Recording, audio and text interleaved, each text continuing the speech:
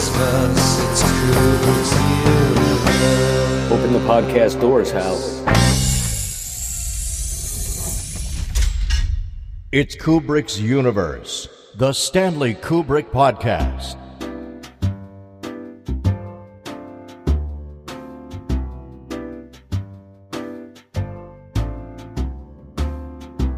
Hey everyone, welcome back to Kubrick's Universe. In today's show, we aim to bring you part one of a pair of very special episodes which were done in collaboration with the Museum of the City of New York. It's located uptown at 103rd Street and 5th Avenue.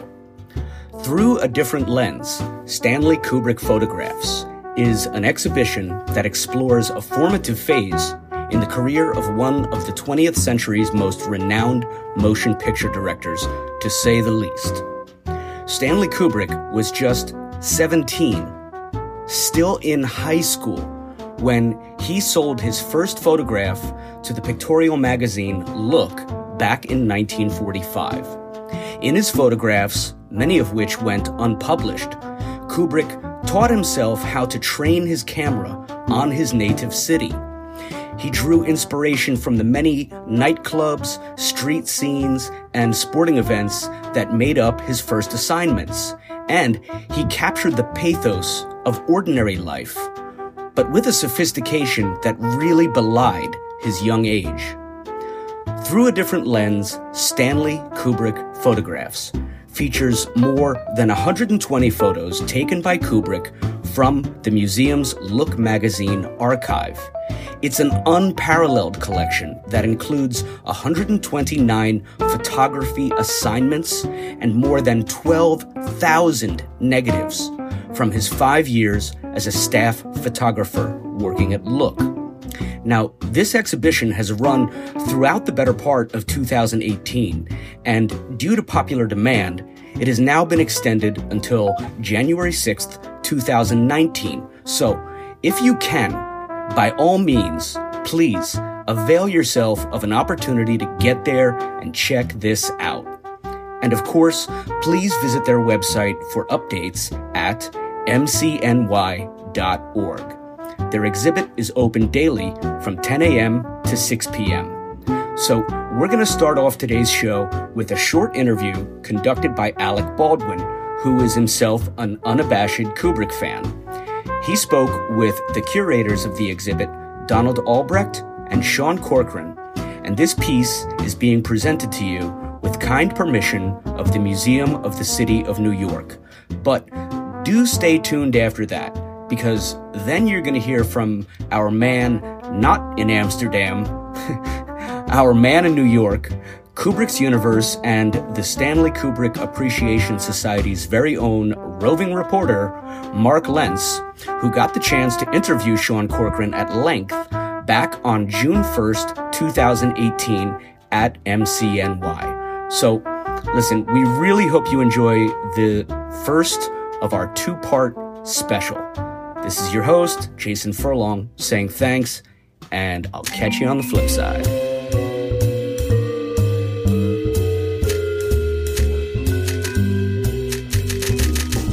My name is Donald Albrecht. I'm the Curator of Architecture and Design at the Museum of the City of New York. And I'm Sean Corcoran. I'm the Curator of Prints and Photographs here at the Museum of the City of New York. And we're with Alec Baldwin speaking about Stanley Kubrick. What was it that made the museum keen on this exhibition? What was the genesis of this exhibit? Well, the museum has the New York Stories for Look magazine. The parent company, Cowles, donated the material in the 1950s. In there were about 15,000 Kubrick negatives. What was the beginning for him with a camera? Was he prompted by his family? His father was a dentist, but he was a very serious amateur photographer. And as a kid, they had a darkroom at home.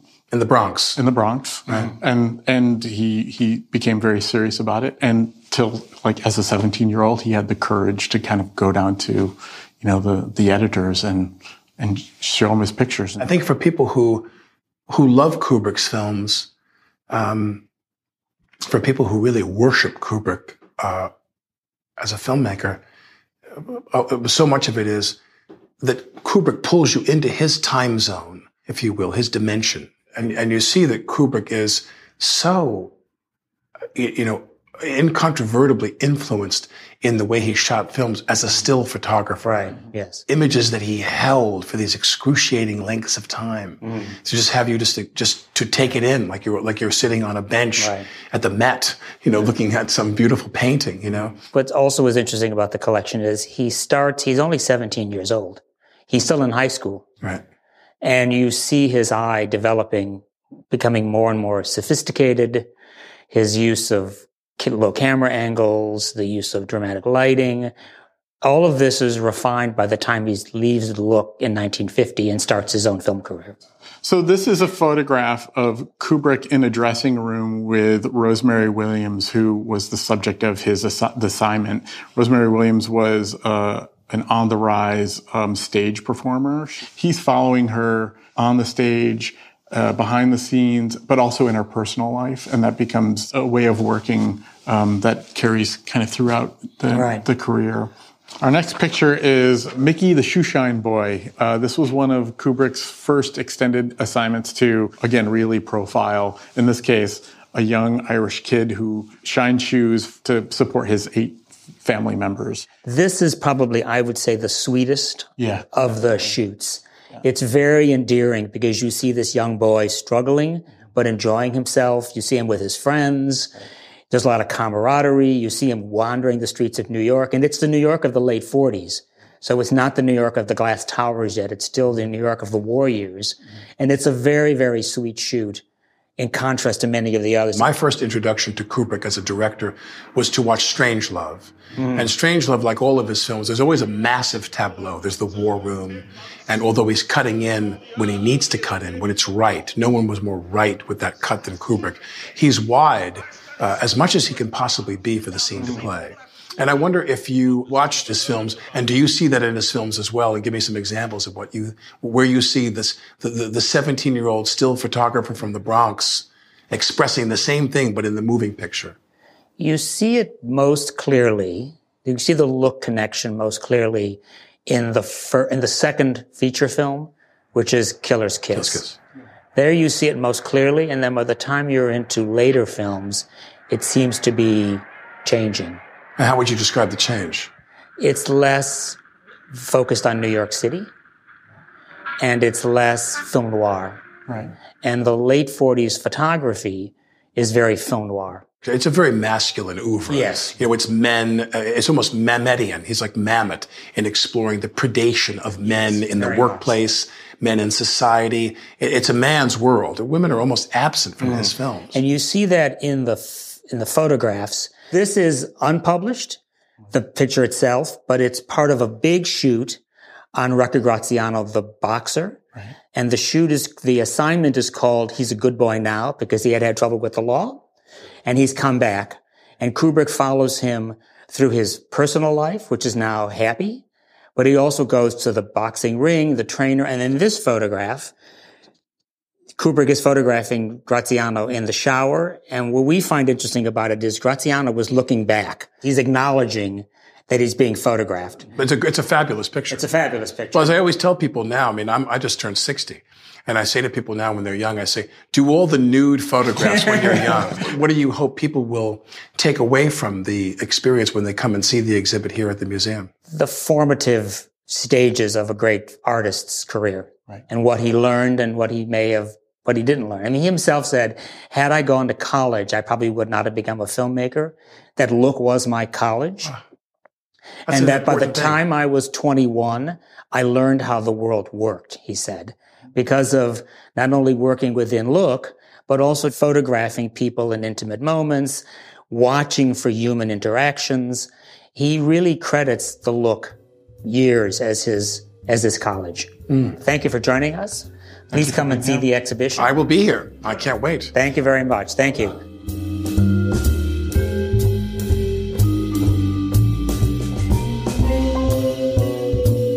So I'm curious as to how did the exhibit come about, and why did it come about now? Sure. The exhibition, timing is all. It's not tied to any anniversary, although it is the 50th anniversary of 2001. It's not tied to any anniversaries. It's really a confluence of years of work and really making everything work as quickly as we can when the timing was right. So, for instance, the Look magazine negatives were donated. Negatives and contact prints and some other prints were donated in the beginning in the late 1950s through the 1960s. But because there were negatives and mostly negatives, and because the museum never had the money to print all of those negatives, a lot of that material stayed in their original housing for decades, literally decades. There was a loose inventory, but we never really had the ability to understand what we owned. And it really wasn't until the mid-1990s that began to change. And in fact, right around the turn of the century, we got a couple grants which really made it possible to kind of understand what's here.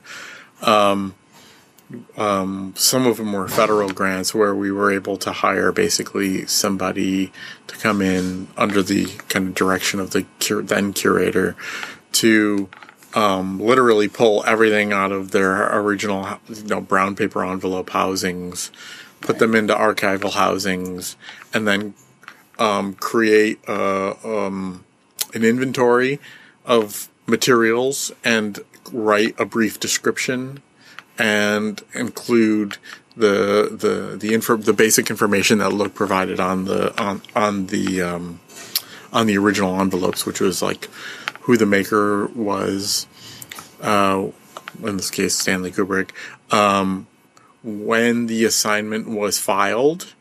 That date doesn't necessarily relate to when it was published, but when it was actually put into the photo morgue. Right. And then their in-house filing number.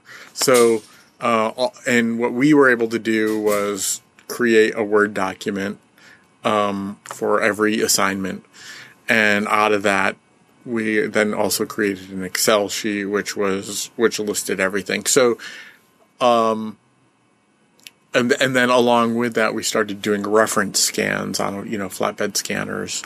So we started to be able to look at what was in the collection. So as rudimentary as Word and Excel are, you can start searching by words to start finding things. And of course, as we were going through it, Stanley Kubrick is a name that definitely pops out, So he's been on the radar here for a while now, within the last two generations of curators. But around 2007 or 8, we started really making an effort to digitize the collection, high resolution scans, high resolution copy stand work, and in doing that, Stanley Kubrick's work was declared the highest priority from the Look collection, and that was the first photographer's work that was digitized completely from the Look magazine archive. We've since done a pretty expansive work on Arthur Rothstein, who was the head of the photo department, and a couple others. But Kubrick's was the first exhaustive digitization project, and by then, we could really know what we had. In the meantime, we'd done an exhibition drawn from the Look collection in our initial findings called Willing to be Lucky. And that was in 2006, I think it was. And a year or two later, we published Only in New York, which was a kind of an initial highlights, initial investigation into the Look magazine collection here. So we've slowly been building towards doing this exhibition and the book as well. Was the original grant? What was the mandate of the original grant? Was it for the New York Archival? It was to process and rehouse the Look magazine collection, which meant basically taking it out of the old, like manila folders, putting it into archival sleeves and housings, and to create initial finding aids, to help understand what the collection is. Now you have all of Kubrick's scans online? We online, or there are over 12,000 online. Good number. Yeah, and we have probably, total images is closer to maybe 15,000, and the reason the discrepancy is, when you start a roll of film, you click through, so there are dead frames, things like that. There are frames that are blurry and illegible, basically, to the eye. So we've eliminated, everything that really offers nothing. So we've kind of taken all of that material out, and then on occasion, if a frame is basically a repeat of another frame because it's maybe a still life or something like that, some duplicate frames, and that's just because 12,000 is already a big number, to try to keep it so as manageable as possible for people that are going to look at the material. Well, I really enjoy. I only went out once or twice when I found out it was there, and the thing that at the Library of Congress. Are you talking about going to the Library of Congress? Here. Oh, here. Okay. Your online archive. Oh, okay. I was kind of amazed to see that there was such a thing, and I liked being able to see all the pictures that Kubrick took in a row going into a situation.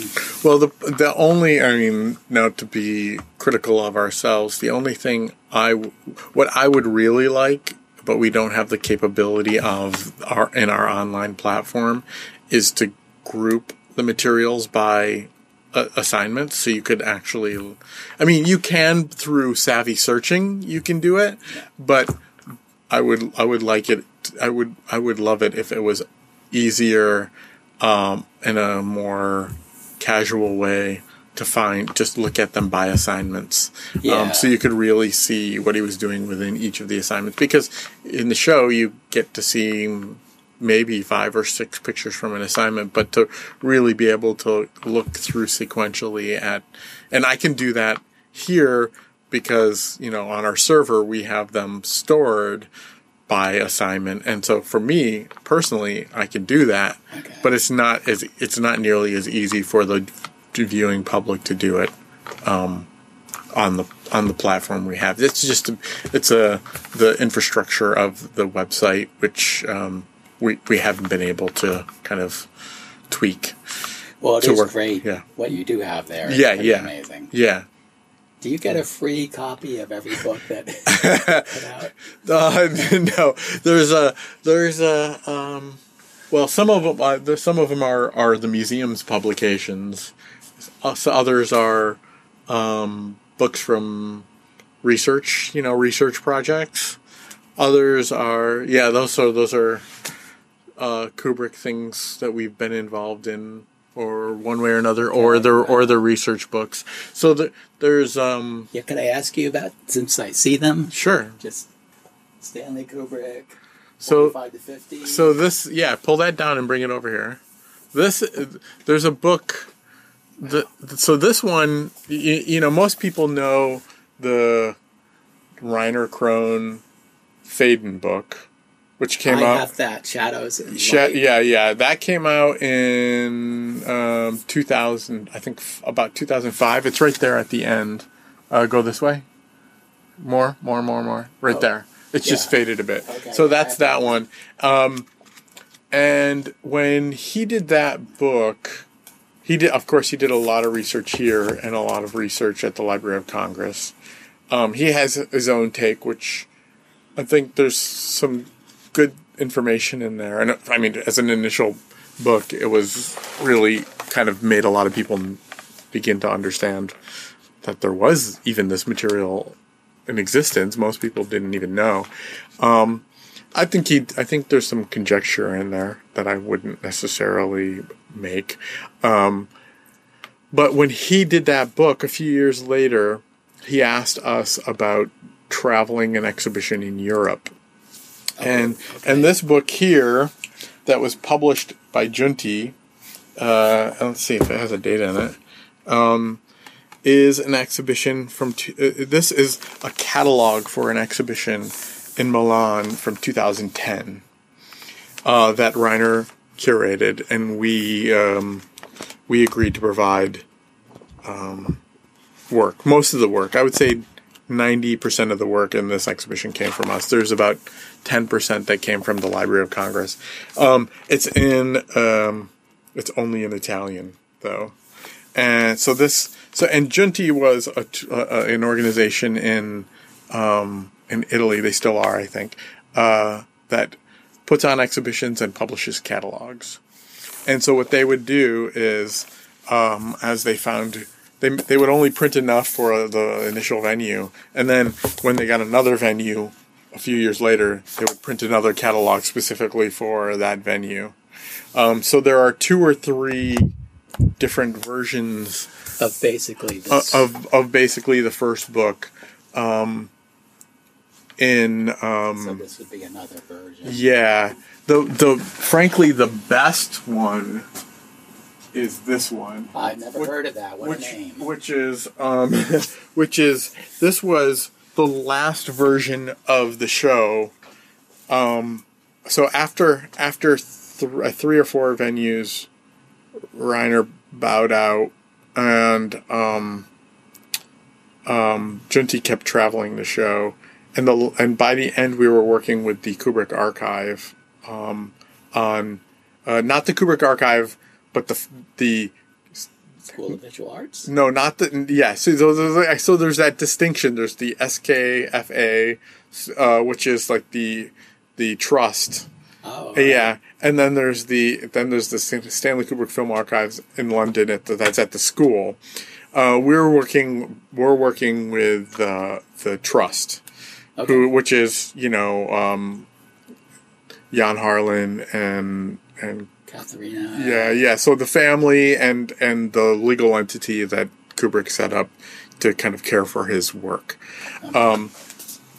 So this was the last venue that was basically comprised of the work that we made in this traveling exhibition, and this was in Austria. Well, and so they published this catalog. This is the best one. And this is also not in English. It's very hard to find, because they only printed, maybe 1,000 or something like that. But it's a really kind of a beautiful catalog.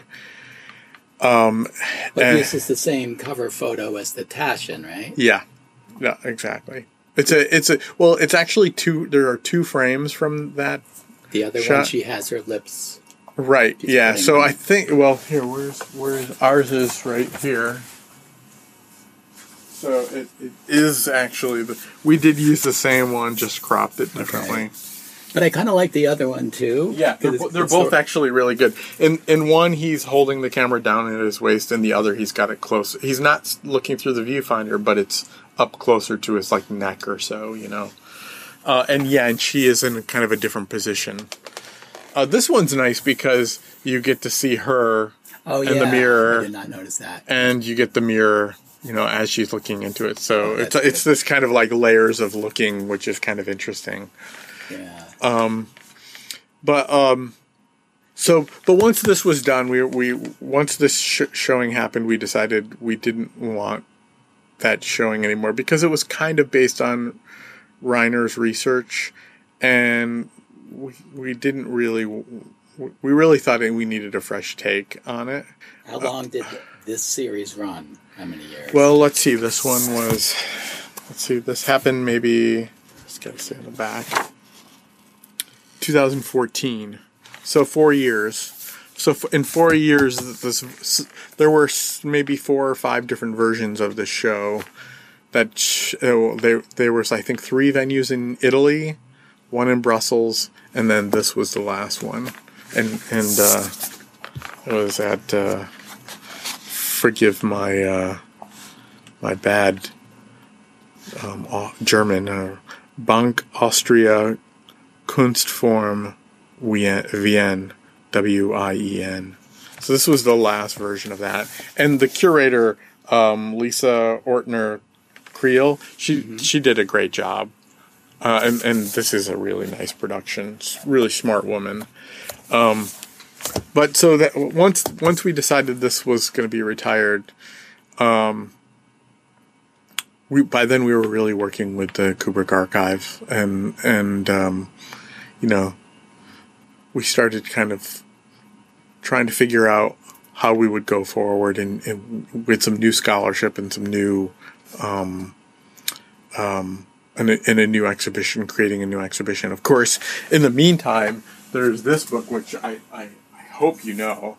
I have it on my Kindle. The Philippe Mather book is really well researched and documented. Again, I prefer not to make some of the conjecture that he makes, but I think it's an incredibly researched and really smart book, and was frankly a real resource for our work in the exhibition. So we certainly acknowledge him in the Taschen book, because the work he did made, frankly, what we did a lot easier, and kind of built off of him in a certain kind of way. So yeah, all of these things happened, and then all the ducks kind of lined in a row about 2 years ago, and we all agreed to kind of work on an exhibition and a book. And the idea is that the show will, be packaged and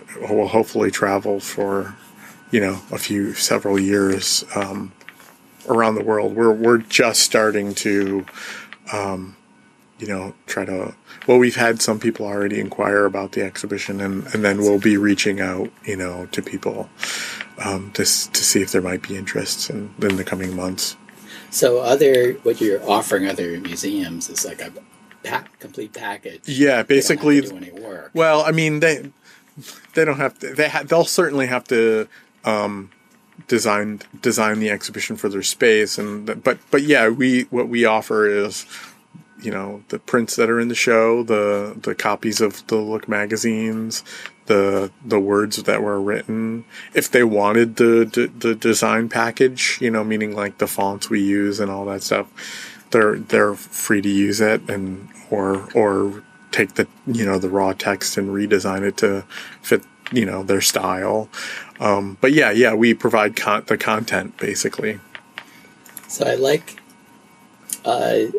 the approach with the big ears and big banners, and it helps me see his development from a young kid to someone who's very self-confident and able to ask celebrities, I want you to do this for me. Right.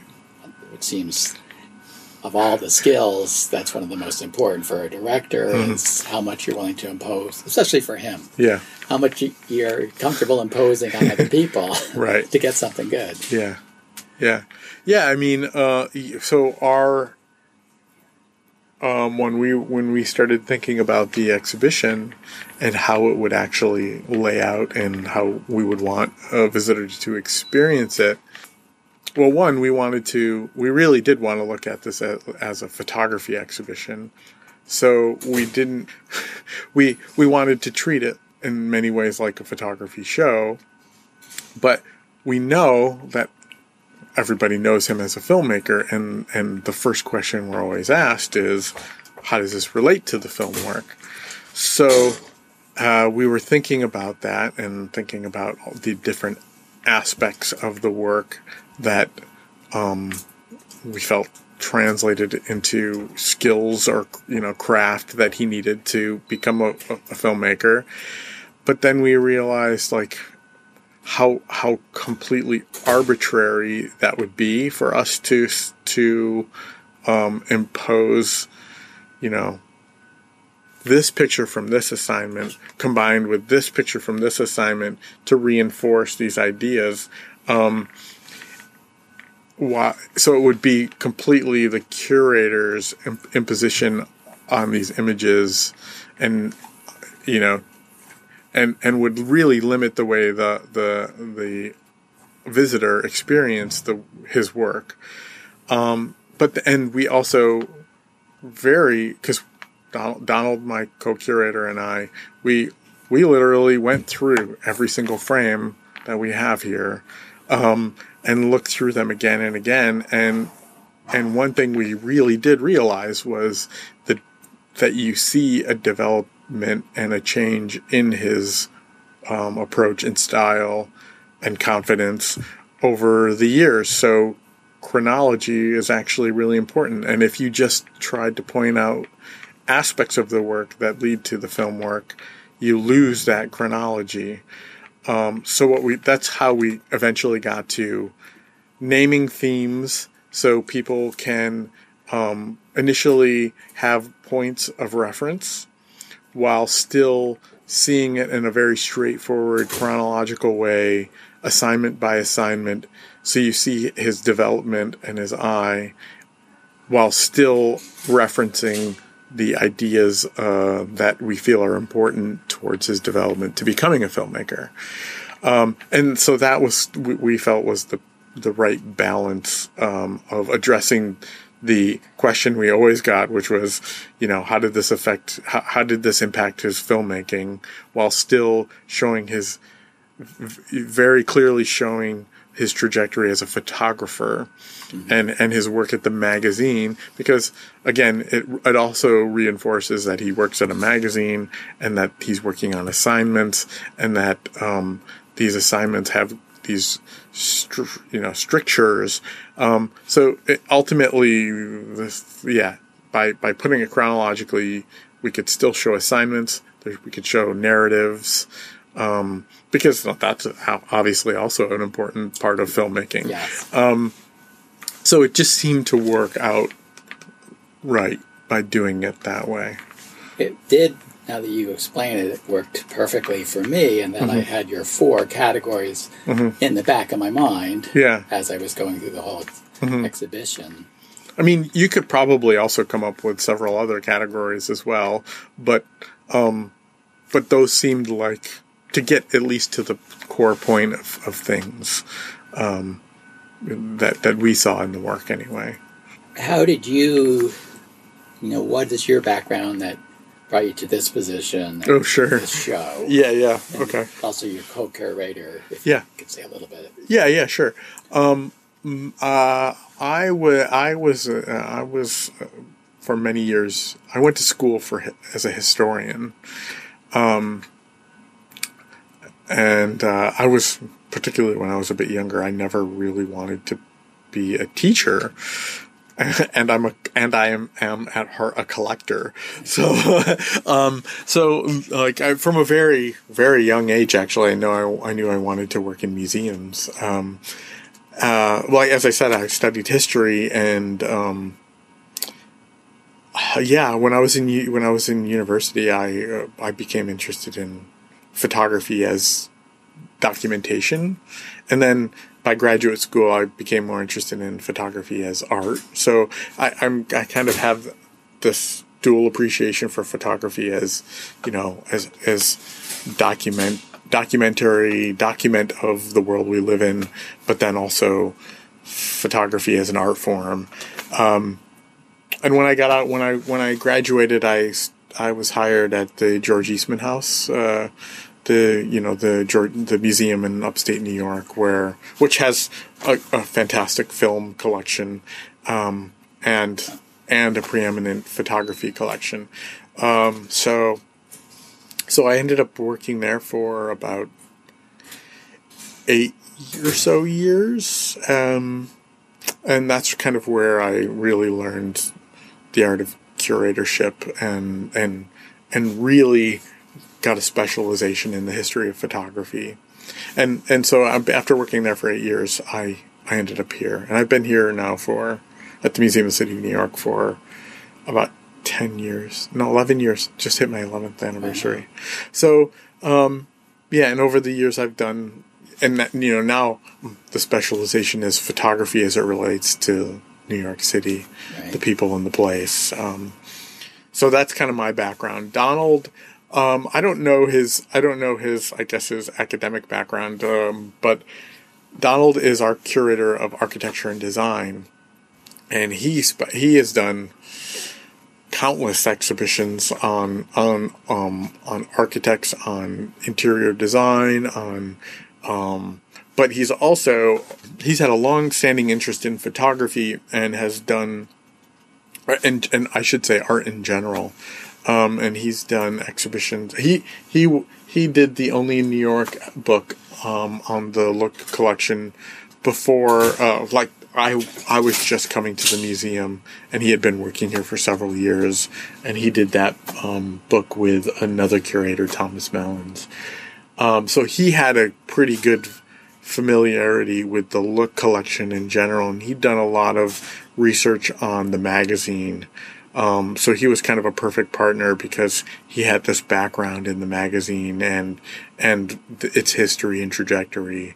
And he worked at the Museum of the Moving Image for a time. So he also has a very big interest in motion picture. Perfect.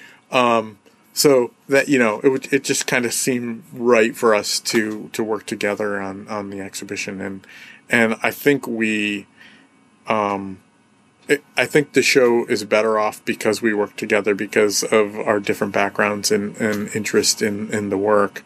I think we got to just the right place, thanks to that collaboration. Well, we're on the subject of Look. I used to live on 5 East 51st, and the new Look headquarters was on that corner, that rounded white brick building. But I think Stanley worked at the previous Look headquarters. Yeah, it would have been the other one. I don't remember the address anymore. One of my ulterior projects is I love New York City and the history of it, and I love that my favorite director was born here, and it's very much a creation. He wouldn't be possible without New York City being what it is. Right. And so I'd like to, and there's plenty of locations for where I grew up and where I lived and a couple movies that he created. So I'd like to do walking tours. I think it's a great idea. I mean, you could, even just from the photography, just from the Look material, you could go to the Manhattan Bridge because that's where he was photographing them shooting Naked City. Okay, that's where that was. Yeah, right? Yeah. That's the part of that was at the Manhattan Bridge. I mean, there's of course the Aqueduct. You're not going to go all the way out to Aqueduct, but there's plenty of New York scenes in the assignments that you could call upon beyond the other material. About his personal life. You could certainly pull it off, I think. It'd be pretty interesting. Well, I'd like to use a lot of archival photography to bring the New York of when he was walking around here, what it was like. And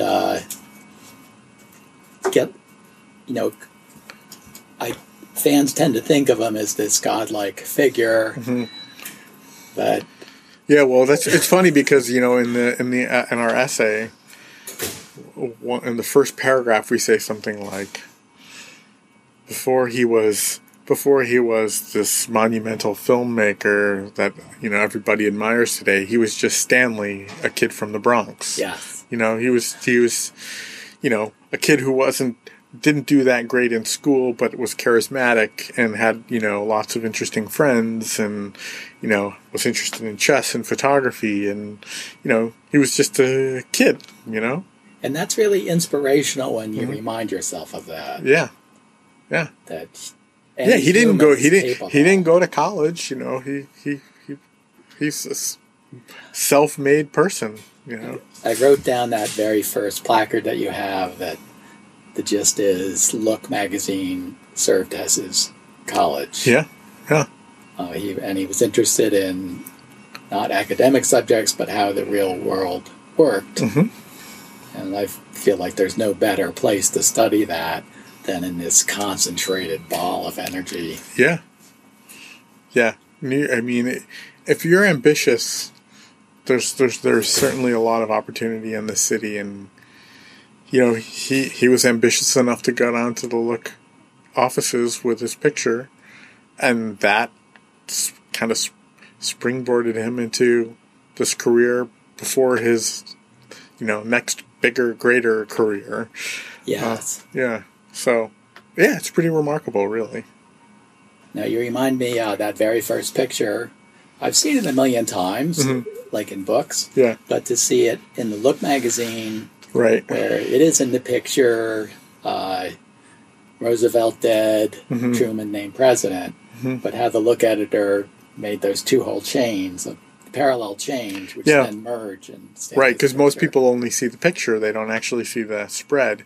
And that was another thing we did that we thought it was really important, is to, you know, to show those magazine spreads so you could actually, because we could have just put all the photographs up and curated it in a way that really aestheticize the photographs and divorce them from the magazine. But in reality, you need the context of the magazine to understand why he was doing what he was doing and why it looks the way it looks, and that he, you know, not only is he working for a magazine doing assignment work, not necessarily his own work, but how he's learning this along, you know, all how to work within these, again, working within the system along the way. So yeah, the magazine spreads are essential, and especially because, again, we wanted to make this a photography show, so we wanted people to understand how magazines work and how a photographer shoots, you know, a lot of material, and ultimately the magazines would choose the work to suit their own ends, right? And sometimes it worked out great for the photographer, and sometimes it didn't. In Stanley's case, it was all about the opportunity and the learning experience. You know, I don't know if you've read a lot of the reviews that have been kind of coming out. You know, sometimes they say, well, he's not a great photographer. And I think, well, or we didn't see a lot of surprises. You know, like that's one of the things I've seen several people write. And to some extent I disagree, but to another extent, I always think you have to remember he's a 17-year-old, 17 to early 20-something-year-old who is like, you know, if he had decided to just become a photographer for the rest of his life, who knows where he would have gone, and he could have been, maybe he could have been one of the greatest still photographers too. I had a question. I mean, but all to say is like, this is a kid kind of finding his way to become, you know, a professional, become a better, whatever it is he decided to become. This was like his learning period, his learning experience, and I think a lot of people that are coming in to look at the show in terms of criticism forget that this is about somebody on their way to somewhere else. This isn't like a mature, older photographer's retrospective of his life's work. This is the first 5 years of somebody trying to do something professionally. You know, so it's all about, to me, it's all about the context of the work as well. Well, I was curious. I thought about this, and I was wondering if I did not know the films because people love the stills from Kubrick's films. They're just they practically post the entire film as a series of stills, and they're all great. But I wonder if, divorced from the narrative of the movie, would these stills be as qualify? impactful? Yeah, could they qualify as an exhibition just on their own, with just the narrative elements that are in them? Maybe not. I haven't really thought about that. I'd have to look a bit more to give a real opinion on that. But it might be possible, maybe. Kubrick was very much about not meeting people's expectations. His films always disappointed people at first. And I had my expectations for this exhibition where they're pretty vague. Like, I think of, all right, Kubrick's first film, Fear and Desire. Fear and Desire. Actually, I saw that on the big screen down at IFC, and it is well photographed, and it gets a lot of strength if you get the full images. Yeah, the images are good in it. Then the rest. Yeah, well, but working at the Eastman House has an original print of that, so I got to see it projected, in a theater a couple times years ago, and visually it's pretty striking. Yes. Yeah, it really. I think it does. It did get a good review, as Kubrick said, from one of the famous critics. Like, he was kind to it, and I think it was because of the visual merit of it. Yeah, that makes sense. But I had all these kinds of ideas from studying this exhibit that I never would have thought of. Just along the lines of what you wanted it to do, which was what did Stanley learn during this period that would help him later on. And there's lots of ideas in it. One thing I was thinking of walking here was when I was in college, they showed us The Killing and Asphalt Jungle side by side. Both. Well, the difference is the cinematographer of Asphalt Jungle did nothing at all with the camera. The camera didn't do anything. It just sat there, and it was all just the same. The stars are the whole object of interest. Yeah. And I feel like I learned that the reason Kubrick shot The Killing the way he did is because he had learned that he had to use his camera to add interest. Like, he had to make his camera do as much work as the subjects were doing.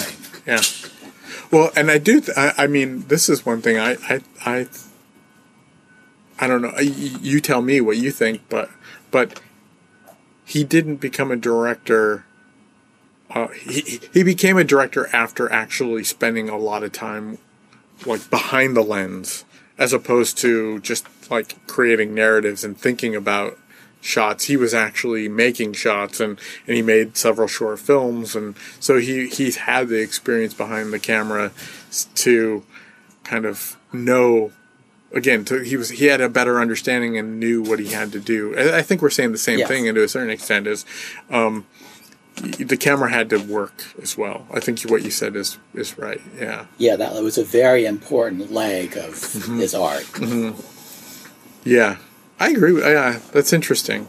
And I think he learned that because he would be put into a situation as a photographer where he had to come up with something that was interesting. And so he was inventive. Also, I think he developed a confidence. Well, and the other thing, too, is, sometimes you're sent on an assignment that is not that interesting, and how do you make it interesting? That's for an assignment photographer. That is the key to becoming a good assignment photographer. Is how do you take something you might not be interested in or is hard to photograph, and how do you make it interesting? Yeah, you have to be creative, right? And you accept that as part of your job. Yeah, you've got to have the energy. Yeah, and you got to invent on the spot. And that's why Kubrick didn't storyboard his photos is he was confident. First of all, he wanted to see the setup, and then he would invent the best way to shoot it in that environment. And I don't think there's, as the person who has the overall vision of what the film's going to be, he might be the only one who also had these other skills that he could keep it all coordinated into one artistic whole. So everything was at the service of his vision. Whereas, say, Spielberg, he's very interested in the story, but he farms out the music and cinematography to other talented people. But I don't think it leads to this one beautiful cohesive work of art. Everything works to the whole. Yeah. Well, I wanted to not forget, so Taschen, I know them from other Kubrick books about his movies. Yeah. Did you approach them, or did they? Well, yeah, so this is where the archive was kind of essential, because we agreed that the museum would work on a book to go along with it, and they suggested that we work with Taschen because they've done the Stanley Kubrick Archives book and several of the film books, and what they really liked about Taschen, and it's completely true, is they have great distribution. Their books are in stores everywhere. And that was their most important criteria, was like, if we do a book, we want it to be seen, we want people to know about it. So that's because we approached several publishers, and ultimately, for several factors, they were the right people to do it. One thing I like about your current book is it seems like the print quality is so good. Yeah, it's almost in some ways it's just as good as being here. Yeah, because you can look right. Well, close. and in fact, in the book there are occasionally pictures printed larger than they are in the gallery, which is really funny to think about. Because, I mean, that is one of the things, is when Taschen decides to do a luxurious book, they really do it. I mean, they have the best, they go to the best printer.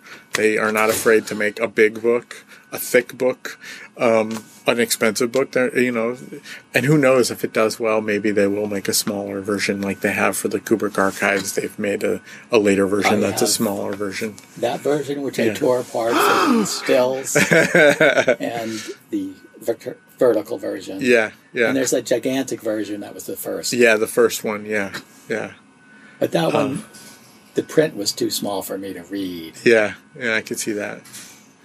Yeah, the archive sent me the first edition of the Napoleon book. Oh, wow. Which is like about a foot thick and about maybe a foot and a half wide. And this beautiful gilt thing. You open it up, and then inside are all these other books. Like, that's Taschen. I mean, Taschen is not afraid to do a over-the-top beautiful book. And yeah, we were once we started working with the editor, we felt really confident that we were going to get a good book.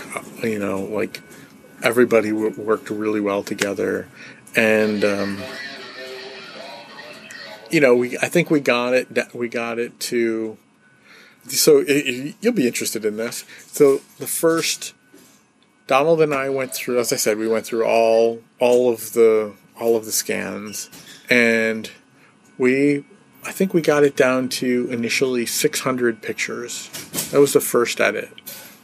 And then we showed those 600 to the editor, and they were like, yeah, we like the direction you're going. And so what we did was, when you look in the back of the book, because we wanted there to be at least a representation for every assignment in the collection here. Good idea. And that's why there is in the back of the book this additional assignments, 46 to 1950. So here there's an entry for every single assignment that Kubrick did for, if it wasn't in the front of the book, it's here. So there's a representation for everything. And in fact, there are several assignments here that could have gone in the front section, but for one case or another, maybe it was a similar assignment to one that we decided was maybe a better representation of him trying to, cover this radio personality or something like that. You know what I mean? So what we did is ultimately we ended up pushing some things to the back where we thought there was something else we included that kind of got to the point of what he was trying to do in that type of assignment. Okay. Very good strategy. Yeah. Again, we did it in a chronological way. So, again, if you weren't able to come to the exhibition, you would still kind of see and understand his development as things went along. Again, whenever there was a published assignment, we wanted to set the stage by showing the published material and how the editors and the designers chose to lay them out. Right. But yeah, ultimately, we knew the book was gonna end up being around 300 images. So, we had to sometimes horse trade a bit amongst ourselves about, would this particular assignment get 6 pictures or 4 pictures? Which maybe this one should have 1 more, but then, we have to keep an eye on our page count. And, so ultimately, I think we got the right mix of longer assignments and shorter assignments, and the ones that needed more pictures got them for the most part, when they needed them. So like this one, this is a great assignment, but it didn't make it into the show. So because the show, we had a lot less space, obviously, than we could have in the book. How many are hung in the show? There's 132 pictures in the show, and there's about 300 images in the book. I was telling the receptionist that it took me 4 hours to absorb it all. That's pretty impressive. Most people don't say. Oh, and for our show, so Vaughn Monroe didn't make it into on the walls here because we felt kind of like there were other profiles of musicians that suited. Okay, this is new to me. We didn't put in the Philadelphia Beaux-Arts Ball because it was in New York. So there's certain things that are in here in the book that didn't make it into the show just because of, those kinds of reasons. I do like that they're all large for aging eyes. The hardest part actually was the captions. Like, especially if they were unpublished.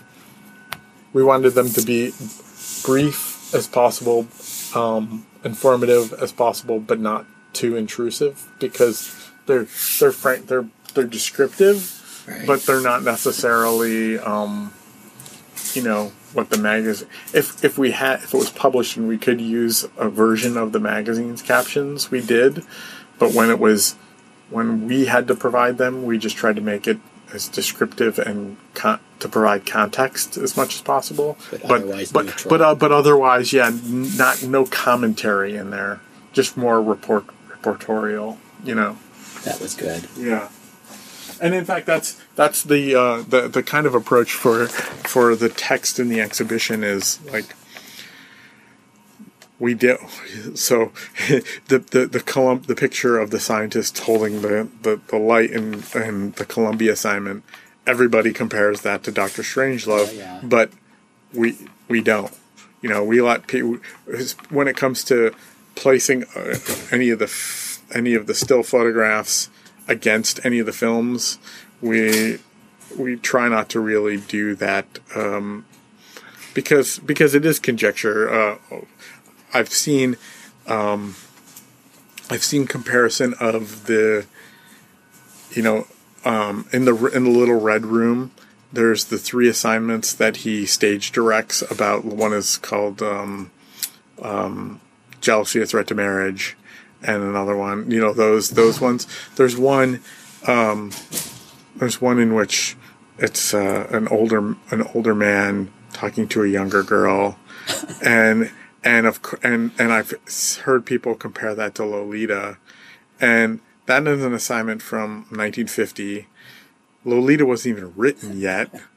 So like, how could he possibly have, when he was making that picture, he wasn't thinking about making a film a decade later or decade plus later or whatever about, this picture, so we avoided that kind of conjecture, whenever possible. And if people want to make associations, that's fair. I mean, there are certain visual associations that are understandable, but we didn't feel like that was our place to do in an exhibition. Well, I feel it was Kubrick's philosophy to make the viewers make their own associations because it has meaning for them. Right. They get the fun of making it, and all the fun is taken away if you make it. Yeah, you're spelling everything out explicitly, because then also that's locked in. Yeah. One of the big benefits of working a real job here was he is exposed to all these other lifestyles that were different from his. So the Columbia photos are very theatrical.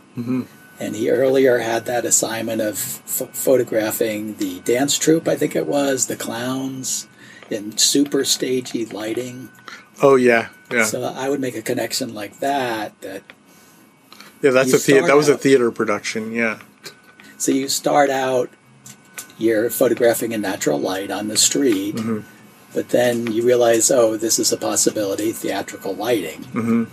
So by the time he got to Columbia, it seemed like he was purposely making theatrical lighting. Yeah. If you look at the 1946 or 1947 assignments, there's like people mugging on the street. There's the Bronx Conversations. There's the How to Look at a Monkey. Those are all outside, natural light. Yeah. Even the first one that you kind of see maybe any lighting is the Johnny on the Spot. But it's really not. And even in 47, 40 that was 46. 46 were all of those. 47 is like the subway, and most of that is natural light too.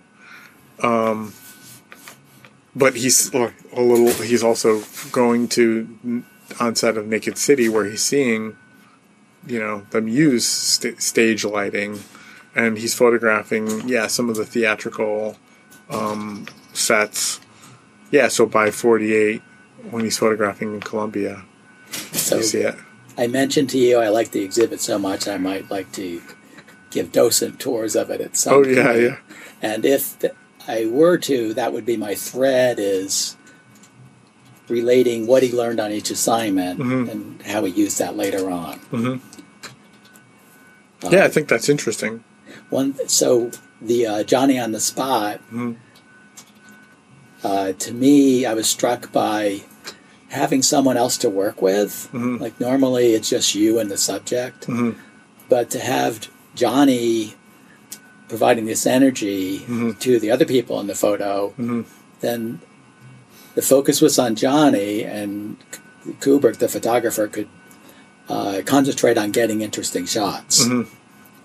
And that really freed him up to come up with to go right in there, as opposed to standing back. Yeah, I think that's right. So that, to me, I liked being able to identify with Stanley. All right, I'm sent to this assignment. How am I going to do it? Yeah. And his development and coming up with great ways to do things. Yeah. I mean, and then in 48, he also does the circus assignment. They send him down to Florida for that, and there's I wish I had another copy of the magazine there. He makes he makes portraits of some of the women performers, and you can't really tell in the show so much, but and look, they had all of these little kind of running things where they asked the general public questions, and he used, and so one of them was he asked they asked all of these women from the circus a question, and they used all of his portraits of these women. So they were not only, his pictures were not only used for the resulting assignment on how the circus gets set, they were also used on other pages in the magazine for, their other kind of column that they usually ran. And so he made those portraits, and then he made those outdoor kind of rehearsal pictures. But then he made a bunch of the rehearsals under the tent, and there's that really surreal looking one that we included in the exhibition where he's kind of going outside of the norm for the magazine. Oh, yes. I like those ones that you mentioned. Yeah. He knew probably wouldn't print them, but he just thought they were... Yeah, and I think you see a little bit more of that happening around that time, too, is where he's making the pictures that they want, but he's also exploring kind of his own interests as well. And if they don't use them, that's, he's just taking the pictures because he's attracted to what's happening, I think, And that's kind of interesting. Yeah, I like that we have the capability, because he didn't even see the prints developed, right? He just gave the negatives. I mean, it's hard to say. He probably did see contact sheets, but as far as we know, he never took the negatives and printed them. We've never seen prints. There's we have maybe a dozen or two 8x10s, but in the photography marketplace, I think I've seen 3 or 4 pictures out there in the world, but that's it. I mean, these pictures weren't printed, and they just don't seem to really be around. And I don't know for 100% certain, but I don't really believe that the Library of Congress has any either. From what I've been able to tell from the records, it's mostly negatives and contact prints. Mm-hmm. So they were never really seen like they are in the gallery. And that was another reason why it's important to show the magazines, is because, that is truly the context in which they were seen. Are you aware if the Stanley himself, through the estate, valued any of his photos enough to have prints made? I don't think so. He did have contact prints of some of the assignments. And in fact, what the archive has in the university, they do have like some 8x10s and things like that. Those were ordered from the Library of Congress. Oh, okay. And maybe some from us, but I don't think so. I think they're mostly... Yeah, so those were made long after the fact. That's my understanding anyway. None of it is vintage stuff that he printed from the time. One of my favorite photos is one of the circus photos where I guess you have the ringleader, and he's photographed from below. Yeah, kind of barking something out, and you have the high wire act. If I was going to pick a photo that's like an artistic photo. Yeah. It's kind of construction. It's like almost kind of Russian constructivist, right? It's definitely the most designed and composed. I doubt that happened naturally. I suspect that, he was told to that's actually, was it Ringling Northrop? It's like he's the head of the circus. I'm sure he was posed, for that picture. And I mean, and everybody recognized it was a great picture because it's the lead picture for the printed, spreads. Now, you mentioned in the tour when that I was on that you sort of, if you were asked where Stanley fits in the history of photographers, he was the intermediary between the classical and the modernists. Yeah, and I say that in the sense of in kind of journalism, in photojournalism, and to a certain extent art photography. The previous generation of photographers were either very straight news reporters or they were people like Edward Weston or Alfred Stieglitz who only thought of their photography as art.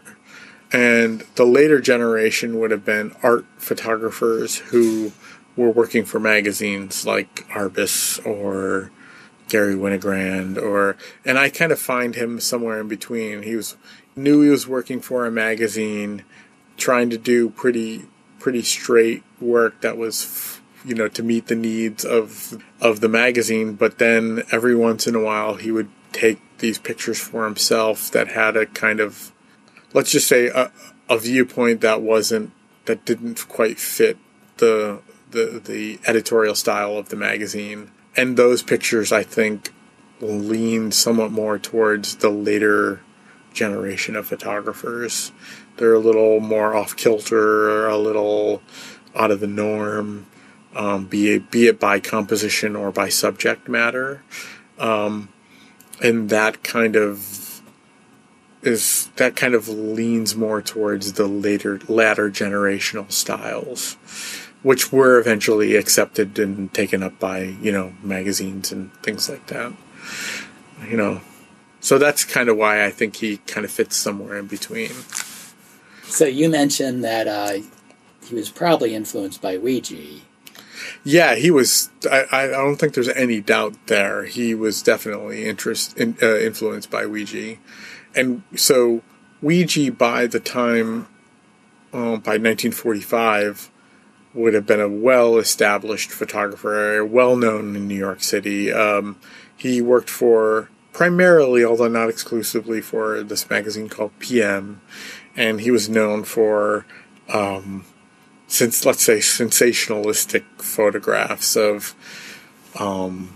He was came to the emergency before anyone else. Yeah. He photographed crime scenes before the police had even arrived. He would photograph people, like he was like one of the first kind of paparazzi style photographers who would catch criminals on their perp walk, what became known as the perp walk.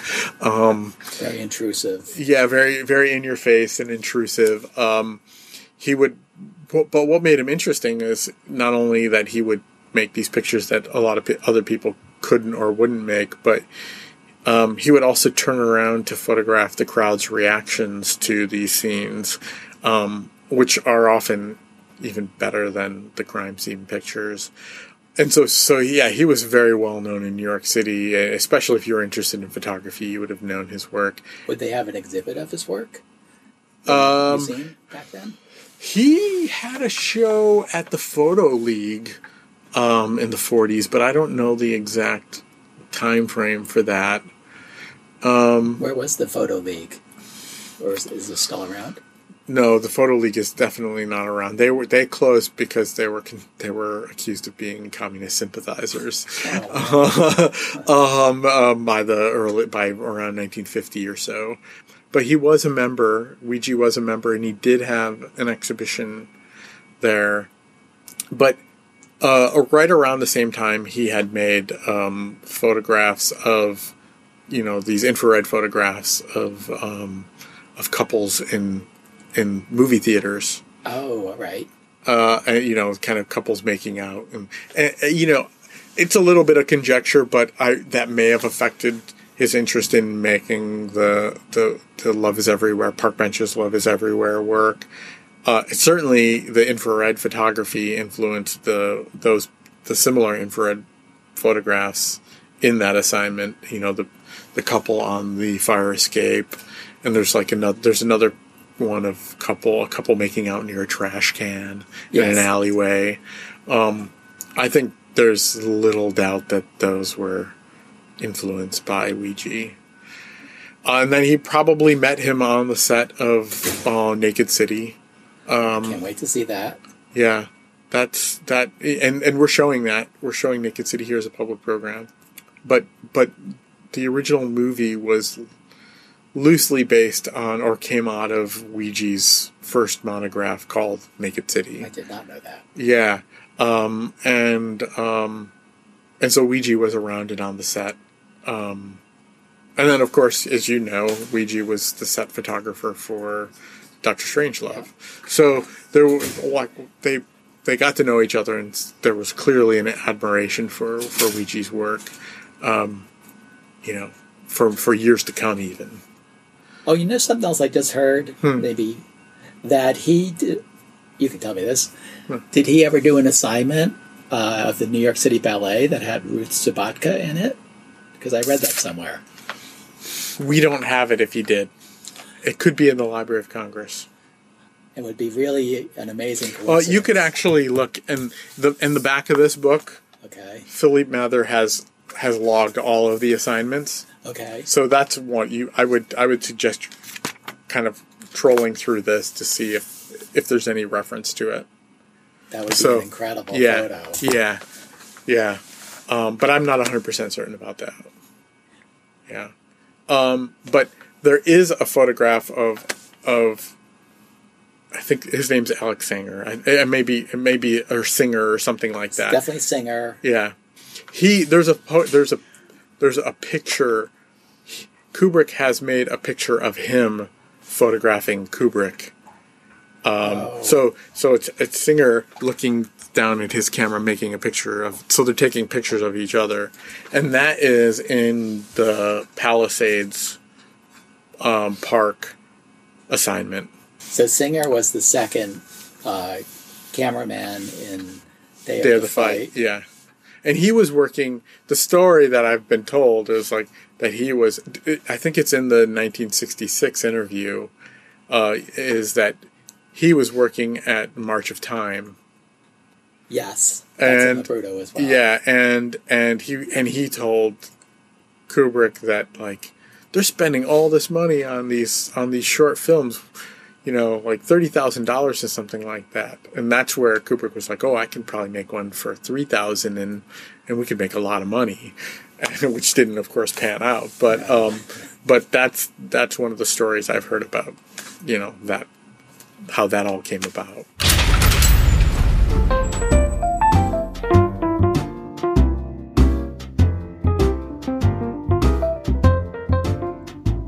Wow. Yeah. Pretty cool, right? And there's more where that came from, because we got part 2 for you. On all of our behalf, I would just like to extend our deepest thanks to Tracy McFarlane and Lillian Lesser from the Museum of the City of New York, as well as, of course, Mark Lentz, all of whom provided the content for this episode. Personally, I'd also like to thank our show's producer, chief researcher, and editor, Stephen Rigg. Stephen, you're the man. Love you, dude.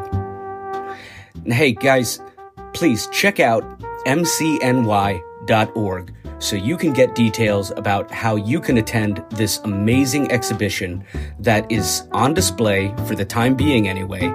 And through their website, you can also order Kubrick photographic prints and the glorious new Taschen book.